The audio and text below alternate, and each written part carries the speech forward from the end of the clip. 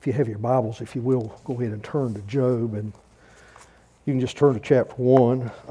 We will do similar to what we did last week, and we are taking a broad look at Job and the message of Job, meaning that we're looking at passages of Scripture all through Job over the course of these 5 weeks. Job is one of the most difficult books of the Bible to kind of wade through. It's tough. Yet what I have found as I have continued to read through it over and over again is that the instruction is incredible. It's incredible. Probably centered to one of the most challenging parts of our life, and that's human suffering. And we're not here to just do nothing but dwell on suffering, but I'm reminded of the human suffering that is going on around us constantly. It's about so much more, but the things revealed are things that are most often only known through suffering. That's the reason that we looked at what Job said in chapter 42. He said, I had heard of you, and now I see you. In other words, it was through the course of his suffering that he came to know God. Now, none of us in here want to suffer. But would we be willing to suffer for the sake of knowing God? Is knowing God that important? Is knowing God something that you want bad enough to suffer for? Let's kind of refresh our memories just a little bit about Job. Job is a man who worships God. And we know he's devoted to worship. We heard what he had to say about his children. He offered sacrifices for them just every day because they were gathering every day. He didn't know what they were doing, but he worshiped and he interceded for them.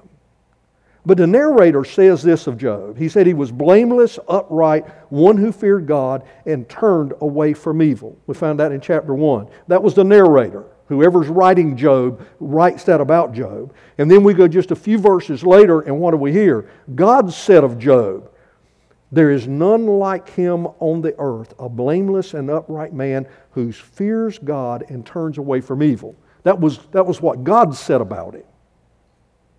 And then we go on a little bit farther, and we get just a little bit deeper into it, and God says it again and then adds something to it. He says, there is none like him on the earth, a blameless and upright man who fears God and turns away from evil. Only this time God added, when he says it that second time, he still holds fast his integrity. Although you incited, and he's speaking to Satan, although you incited me against him to destroy him without reason. Now, we would think, and looking at that this book is about Job, that somehow or another we should elevate him. And oftentimes when we hear Job spoken of, we hear about a man that is being elevated and celebrated. And certainly there are some things about Job's life that are incredible, and I hope that I could walk through suffering in the way that he does. But Job is not the one that is being pointed to in the course of this book. I've read some good books about Job. In fact, if you've never read Chuck Swindoll's series on biblical characters, he's got a book on Job, and it is an incredible book to read about Job. But at the end of the day, Job's not about Job. Job is about God. That's who he's about. And he understands that when he gets to the end, because in Job's life, once he started suffering and it was clear that that was already there, Job's life was about Job. Then we say, well, how do we reconcile what the narrator says and what God says about Job? It's true. But understand that when the narrator is saying what the Holy Spirit is telling the narrator to say, and God is saying what he knows is true in Christ, Job was righteous and upright. Not because Job was righteous and upright, but because God was seeing Job through Christ. It's the reason we read the text this morning. We'll deal with that on the last week, talking about when Job says, I know my Redeemer lives. Job needed a Redeemer, and he had one. And God was looking at Job through that, and that's the reason he makes this statement. But don't miss this. Job was not perfect in the course of all of this. He was not perfect. He was a whole lot better than I am. But I'm not perfect, He's not perfect, and you're not. Last week we embarked on a journey through Job to find out who is behind suffering. Okay? In other words, who causes suffering. And our interest was to see if we could determine if God is associated in any way with human suffering. If you missed being here, I'll just kind of give you just a synopsis of what we discovered. Our discovery from Job is that there is no other explanation given in Job but that God is behind all of this. The record of Job not once seeks to remove God from the suffering equation. In fact, we see how God in His sovereignty fits into suffering. That is the point of Job. Kind of alongside that conviction that we have of the sovereignty of God. That's the reason we sang God is sovereign over us this morning. That conviction, there is an important other conviction that comes up alongside of it. Subsidiary conviction, I guess you could say. God uses others to accomplish His purposes. He used Joseph's brothers to accomplish His purpose in putting Job in a position in Egypt to provide for Jacob and his family. God used Assyrians and He used the Babylonians to bring about hardship and punishment to push toward the redemption and restoration of His people. He used Pharaoh in the life of Israel. The Scriptures tell us, for the Scriptures say, Pharaoh, for this very purpose I raised you up, that I might show my power in you and that my name might be proclaimed in all the earth. Paul wrote that. We see this repeatedly through Scripture. God uses those who seek to do wrong to bring about His redemptive purpose. And isn't that what's happening in the case of Joseph's brothers? His brothers seek to kill him. But rather than that, they sell him. God's hand on all of that. They intend to kill him. They sell him. And we hear at the end of that story, after the family's been reunited, and the family finds out that Joseph isn't dead, what do we hear? Joseph says, as for you, speaking to his brothers, you meant evil against me, but God meant it for good, to bring it about that many people should be kept alive as they are today. We concluded that God is sovereign and that He rules over everything. We said this, and we didn't go into a lot of detail. We won't today. But He is the ultimate cause behind everything, though He is not the direct cause. He rules, He governs, He sets boundaries. We see that with what He did with Satan in Job's case. He set the boundaries. He allowed for it. He said, you do that. He willed it. He purposed it. But He placed boundaries on it. That's what a sovereign does. He has the power to stop anything at any time. But He has planned an end to everything. And He works that plan, and in a mysterious and humanly incomprehensible way, He governs all that is done, and He does not remove Himself. So we're never able to say that this suffering or that suffering is outside of God's will. To do so would be to say that He failed to rule righteously, or that there's a power greater than Him, or that somehow or another there was a moment in which God ceased to be God. And this brings us to where we are today as we consider Job. Now that we know for certain the who behind everything, what is the next question that most everyone asks when suffering comes on them? Why? Why? Is suffering purposeful? Let's put it in the negative. Is suffering meaningless? Well, back some time ago, I read an article written by a lady who had polio. And it was in the midst of her struggling with polio, when it was most severe for her, that she actually came to know Christ. But it was through all these challenges. And the woman came to be the believer. And in the article that I read about her, this is what she said. I met with a friend who believes that while God draws near to us in our trials, people often suffer in ways that God never intended. God reacts to our suffering, but He never causes it. To her, the view that God has ordained all of our suffering seems inhumane. She sees it as completely against God's loving character. Hurtful at best and vindictive at worst. And then the lady says, personally, I couldn't disagree more. God's ordination of our suffering has offered me life-giving hope in the wake of unspeakable sorrow.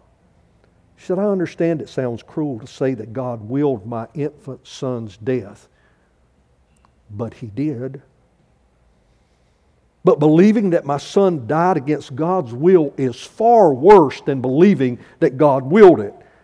Because if it was against God's will, she goes on to say, that would mean that God is not in control, that evil can ultimately win, and that my future is uncertain.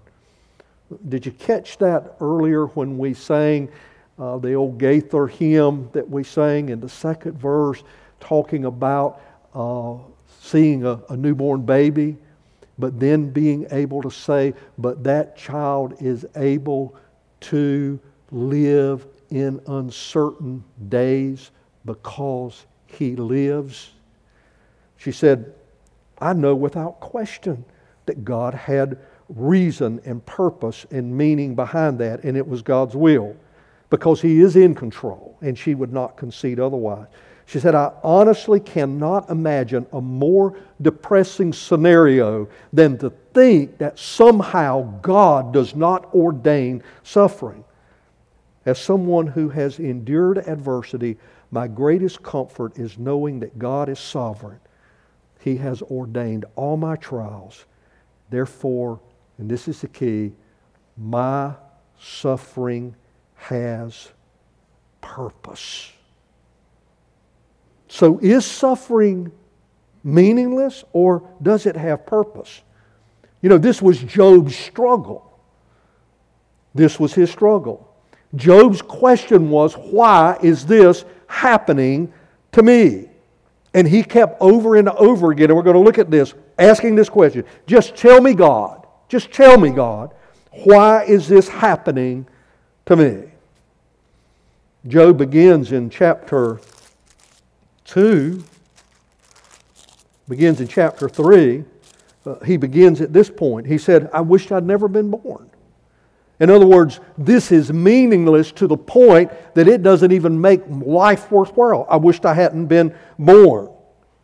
Suffering makes no sense in the course of this life. Look at what he says in verse 3 of chapter 3. Let the day perish on which I was born, and the night said, a man conceived. Then he goes on. Verse 11, why did I not die at birth, come out from the womb and expire? Verse 20, why is light given to him who is in misery, and life to the bitter that is in soul? In other words, all of this makes no sense. At least it didn't to Job. Look in Job chapter 6. He continues. He wants God to kill him. Again, suffering to him is meaningless. Look in verse 8. Oh, that I might have my request, and that God would fulfill my hope, that it would please God to crush me, that He would let loose His hand and cut me off. This would be my comfort. I would even exult in pain unsparing, for I have not denied the words of the Holy One. What is my strength that I should wait? And what is my end that I should be patient? Is my strength the strength of stones, or is my flesh bronze? Have I any help in me? when resource is driven from me. Look in Job chapter 7. Job says, suffering leaves one without hope. Look in verse 3. He said, so I allotted months of emptiness. In other words, he's been suffering for months, and nights of misery are appointed upon me. Look down in verse 11. Therefore I will not restrain my mouth, for I will speak in the anguish of my spirit. I will complain in the bitterness of my soul. Verse 15. So that I would choose strangling and death rather than my bones. I loathe my life. I would not live forever. Leave me alone, for my days are a breath. What is man that you make so much of him, and that you set your heart on him? And then look in verse 20. He says, if I sin, what do I do to you, you watcher of mankind? Why have you made me your mark? Why have I become a burden to you? Why do you not pardon my transgression and take away my iniquity? For now I shall lie in the earth. You will seek me, but I will not be. Look in chapter 9. Job just comes out and says it. Behold, in verse 12, behold, he snatches away. Who can turn him back? Who will say to him, what are you doing? He's asking the question, what are you doing here, God? This makes no sense. This has no purpose. It has no meaning. It's what he is pointing to.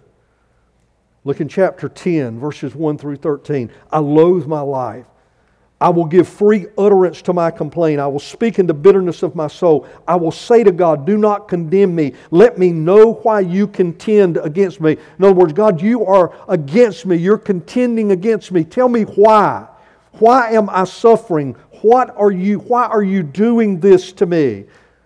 Does it seem good to you to oppress, to despise the work of your hands and favor the designs of the wicked? Have you eyes of flesh? Do you see as a man sees? Are your days as the days of man, or your years as the man's years, that you seek out my iniquity and search for my sin, although you know that I am not guilty, and there is none to deliver out of your hand? Your hands fashioned and made me, and now you have destroyed me altogether. Remember that you have made me like clay, and you'll return me to dust. Did you not pour me out like milk and curdle me like cheese? You clothed me with skin and flesh and knit me together with bones and sinews. You have granted me life and steadfast love, and your care has preserved my spirit. Yet these things you hid in your heart, and I know that this was your purpose. But I want to know what it is, Job is saying. I want to know what this purpose is. What meaning does this suffering have? Let's continue with what he has to say. Look at chapter 13, verse 24. He says, why do you hide your face and count me as your enemy? In other words, God, you've been contending against me. Why now have you hidden yourself and you don't show your face, but you count me as your enemy? Look at chapter 21, verse 7.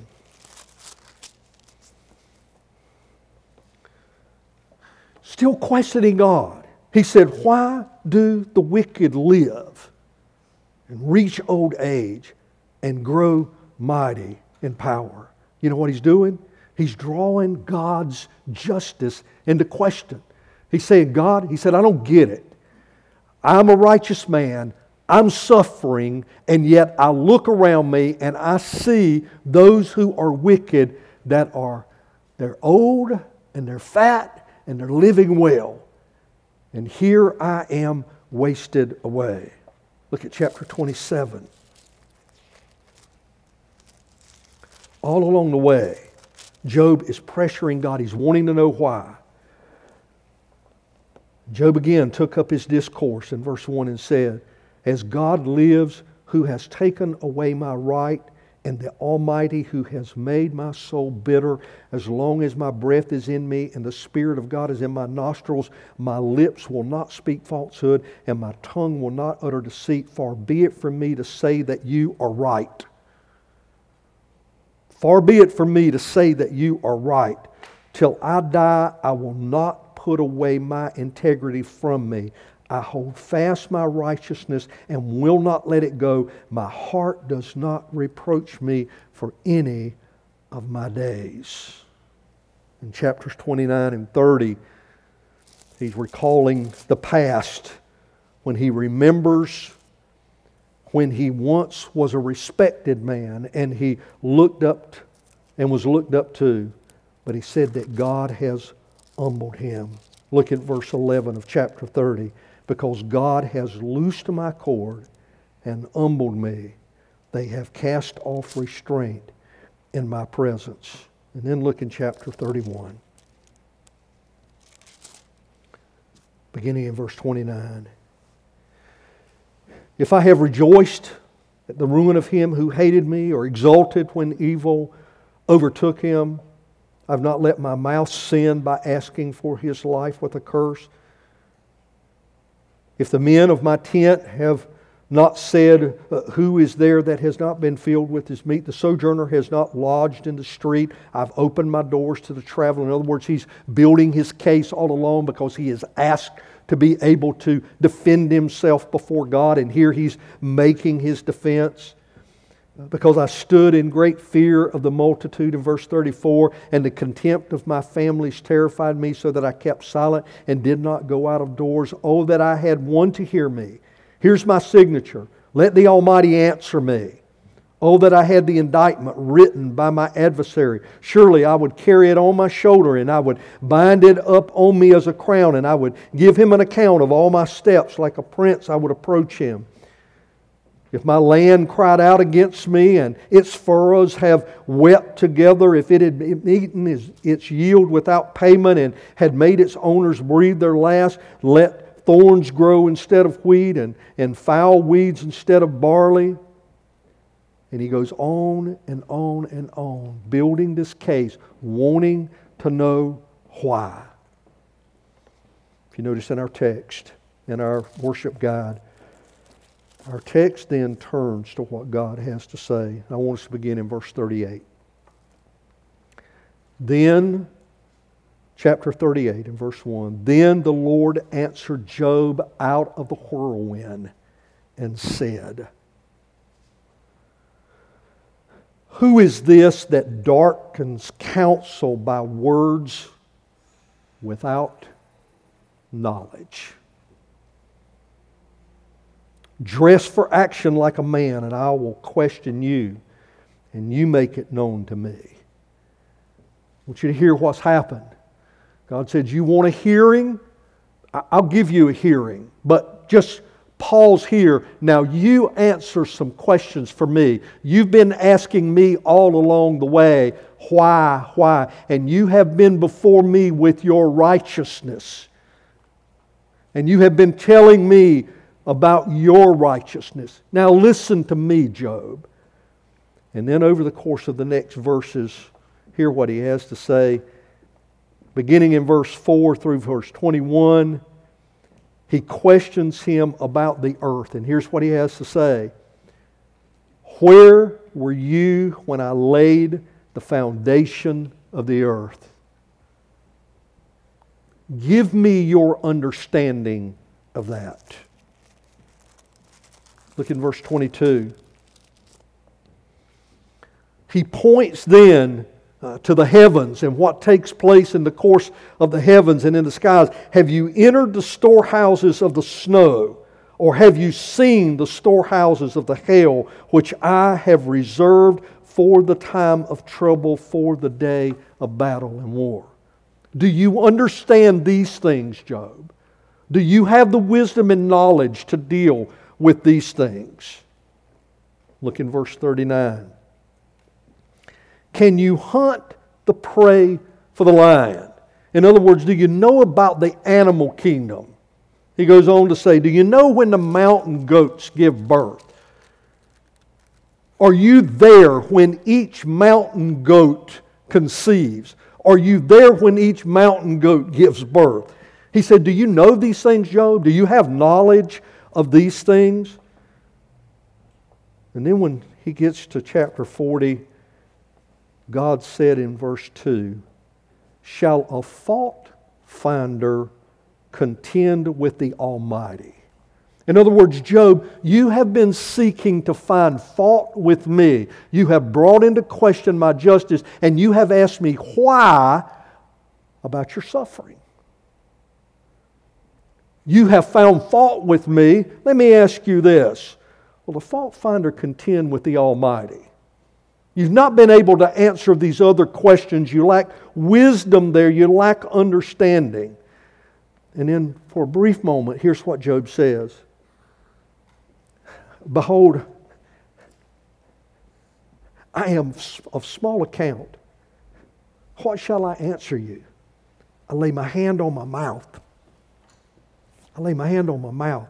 I've spoken once, and I'll not answer twice, but I will proceed no further." In other words, I hadn't been able to answer one question. And Job had already said earlier, I knew that I couldn't win an argument with you, God.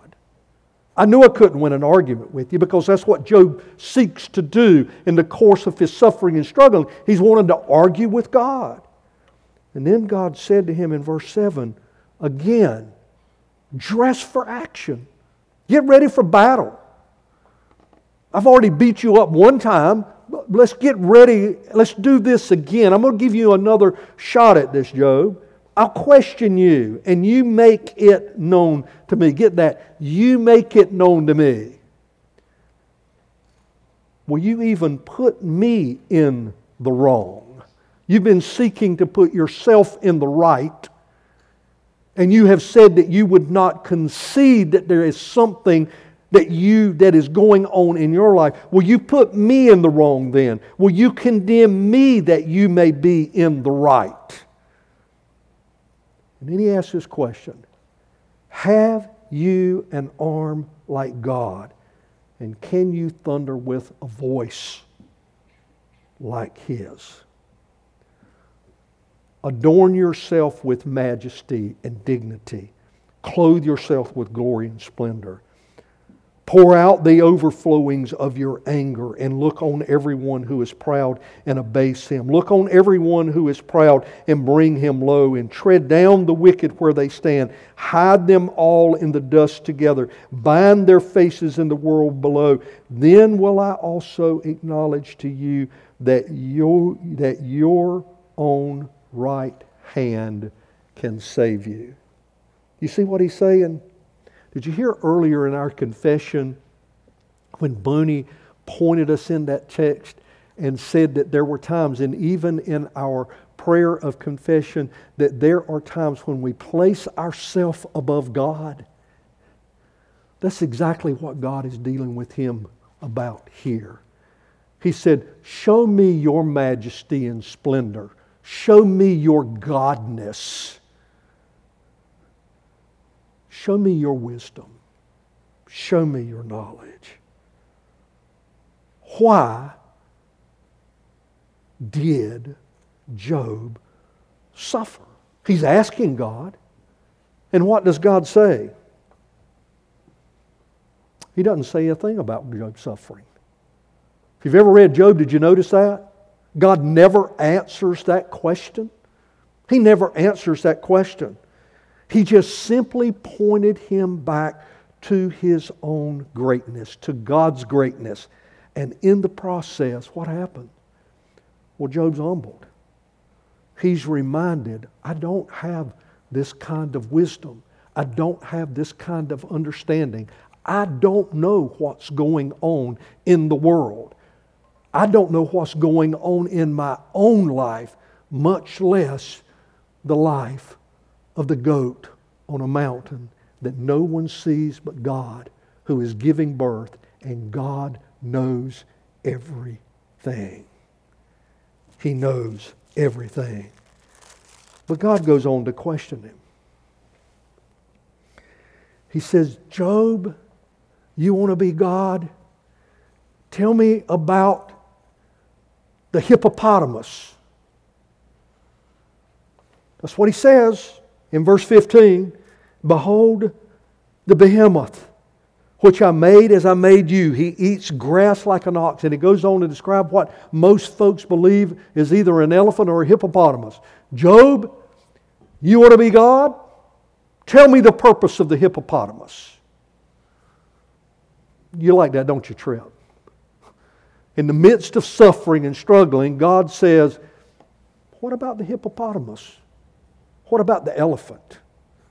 He goes on a little bit farther in chapter 41. Can you draw out the Leviathan with a fish hook? In other words, can you catch the sea monster with a hook? Job's suffering. He's wasting away. And God's question to him is, Job, tell me about the hippopotamus.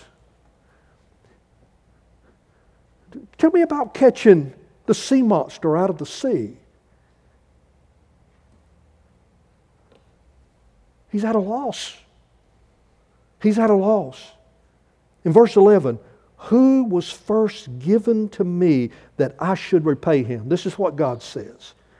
Whatever is under the whole heaven is mine, God says, not yours. The point is that there are those things that we cannot know and will not know because of the mystery that God is to man. Paul, writing to Timothy, said, I charge you in the presence of God, who gives life to all things, and of Christ Jesus, who is His testimony before Pontius Pilate, made good confession, to keep the commandment unstained and free from reproach unto the appearing of our Lord Jesus Christ, which He will display at the proper time. He who is the blessed and only sovereign, the King of kings and the Lord of lords, who alone has immortality, who dwells in unapproachable light, whom no one has ever seen or can see. To Him be honor and eternal dominion. Amen. What was Paul saying? What was God saying? He was saying, trust in that one that you cannot understand. God simply told him, you don't know what I know, and you cannot do what I can do. You don't know what I know, and you cannot do what I can do. The point is just simply trust me. Trust me. How has God ultimately answered the problem that Job had of the why?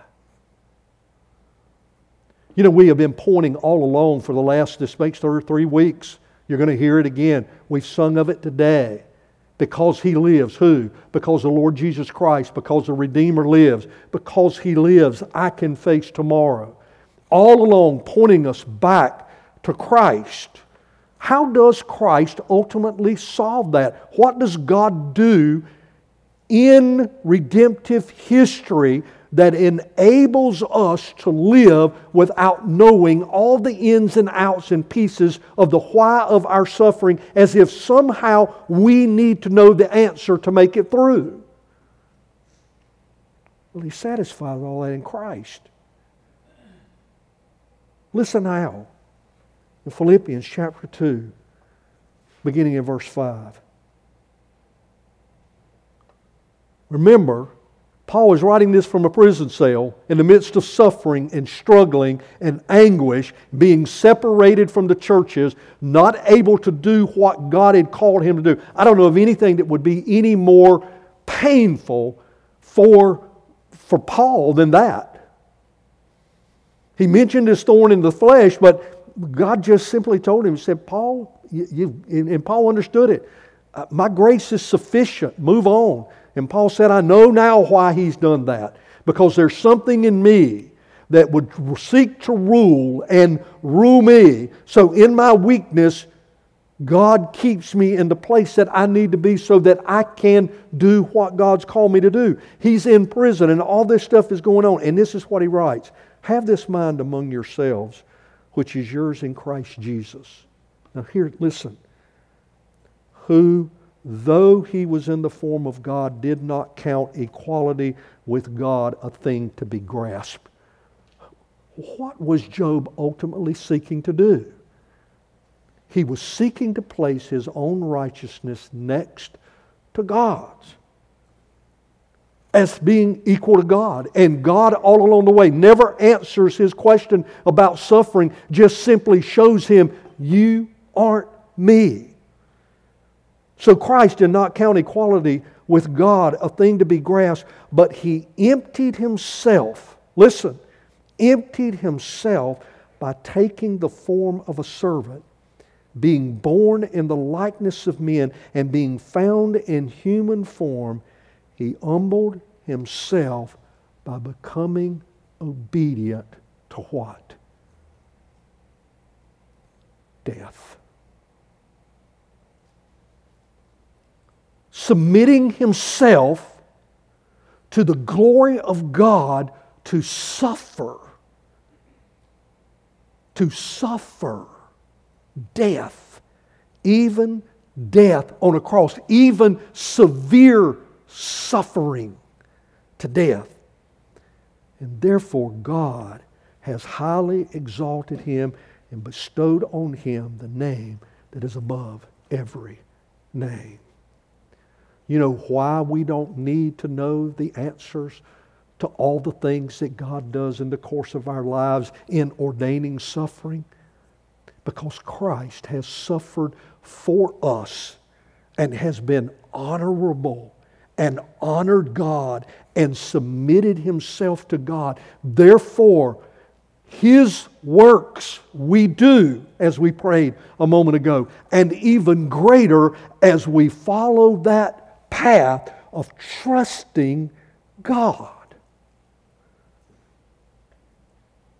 And according to what he said in John, as we prayed a moment ago, it's because he is at the right hand of the Father.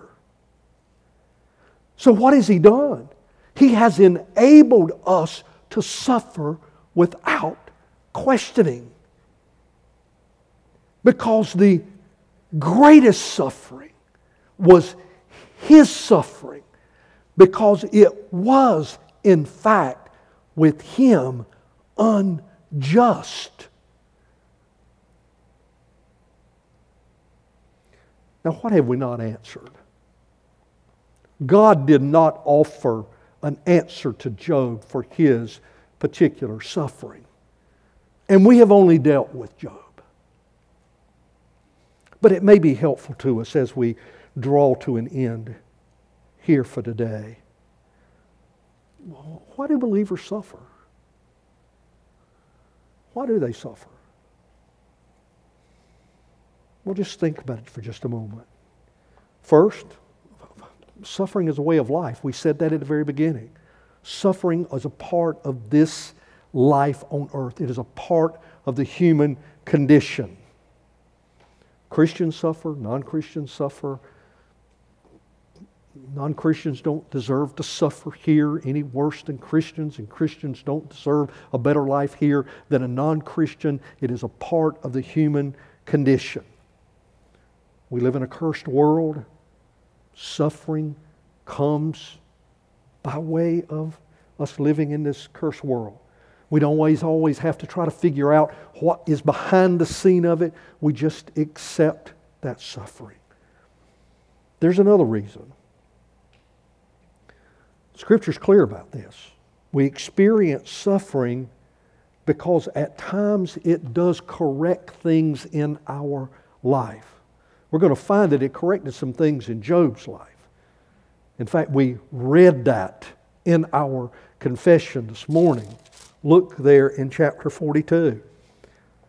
In verse 2, Job said, I know that you can do all things and that no purpose of yours can be thwarted. In other words, Job says, you've got a purpose I don't know what it is, and there's not a thing in the world that's going to stop that purpose from taking place. Who is this that hides counsel without knowledge? Therefore, I have uttered what I did not understand. In other words, I opened my big mouth and I started asking questions and accusing, and I started thinking things that are not right. Things too wonderful for me. Things that I did not know and that I cannot know. Hear and I will speak. I will question you and you make it known to me. And then he says this, I had heard of you, but now my eyes see you. There were some corrective measures being worked out in the course of Job's own life. This man, remember, that the narrator said was righteous, good, just, honorable. This man that God said the same things. But God never said he was perfect, because he wasn't. He was being sanctified. And that's why God was holding him up before Satan. I'm going to show you a man who honors me, but who is not perfect. You will attack him, do whatever you want to do with him, just spare his life. And then God used those things to correct some things in Job's life. You know, the psalmist said the same thing in Psalm 119:67. He said, before I was afflicted, I went astray. But now I obey your word. Before I was afflicted, I was straying. Now that I've been afflicted, I obey your word. The third is that God just builds character in us through suffering. Romans chapter 5, we've looked at this text many times. We have read this text. I want you to see the application for it. In chapter 5, verse 3, not only that, but we rejoice in our sufferings. Knowing what? Knowing that suffering produces endurance, and endurance produces character, and character produces hope, and hope does not put us to shame. Because God's love has been poured in our heart through the Holy Spirit who has been given to us. And then finally, you'll recall this, most of you will. What's the story highlighted in John chapter 9? A man who was born blind, who was healed, and Jesus made this statement. He had been born blind, not because of sin in his life, and not because of sin in his mom and daddy's life, but simply for what reason? So that he could heal him and bring glory to God in that work. The purpose of our suffering will almost never be known during the season of our suffering. We agonize when we're suffering, wanting to know why. We think in some way, if we know why, that it would make the suffering easier, or that somehow we would get through it. What we're seeking is to know something that we can't know, and we're saying, if I know something that I can't know, and you tell me, then I'll get there. And God is saying all along the way through Job, don't worry about what you don't know. Just trust me. We may very well discover certain things along the way, and we should just seize them. However, we may not. The pain and anguish may just be too much at the time. In whatever state we are in, remember that God is sustaining you. Whatever state it is. Even if you're taking chemo and you're puking what seems to be your guts out, and your hair is falling out by the handfuls, and you don't have the strength to even hardly crawl back to the bed, know that God is sustaining you. He did Job. He did Job. Our suffering is never meaningless. How do we know that? God's not a meaningless God. Now, everything He does is purposeful. His ways are purposeful. He doesn't send His people on meaningless missions. Charles Spurgeon, C.H. Spurgeon, the great preacher. What some of you don't know about him, if you've only heard him quoted in sermons like this, you don't know that he struggled with depression. Well, part of the work that Rod does is work with pastors, by the way, just to point to him, who struggle with what, Rod? Depression. Charles Spurgeon struggled with depression all of his life. You know how he died? He died from gout and Bright's disease at age 57.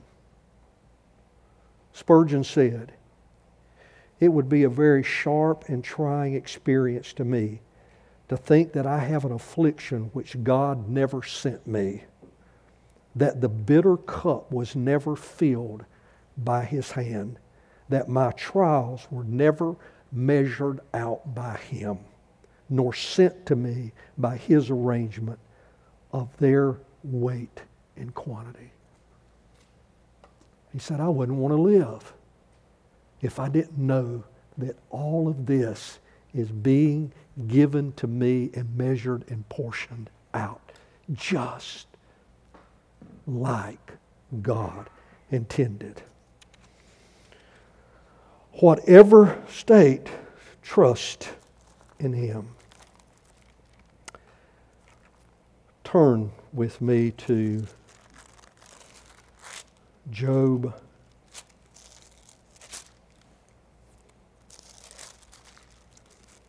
chapter 13. I want to ask Booney and Catherine and Alina if they would come. Y'all come.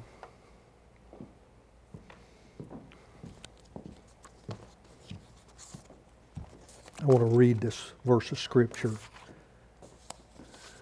Then I want you to hear this song as they sing.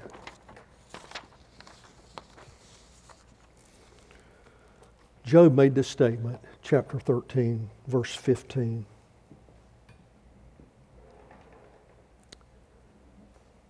Though He slay me,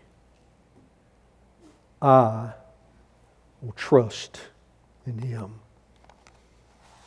All that Job had going on at that time was not pure, but he was willing to even state that God can kill me, but I am not going to abandon Him.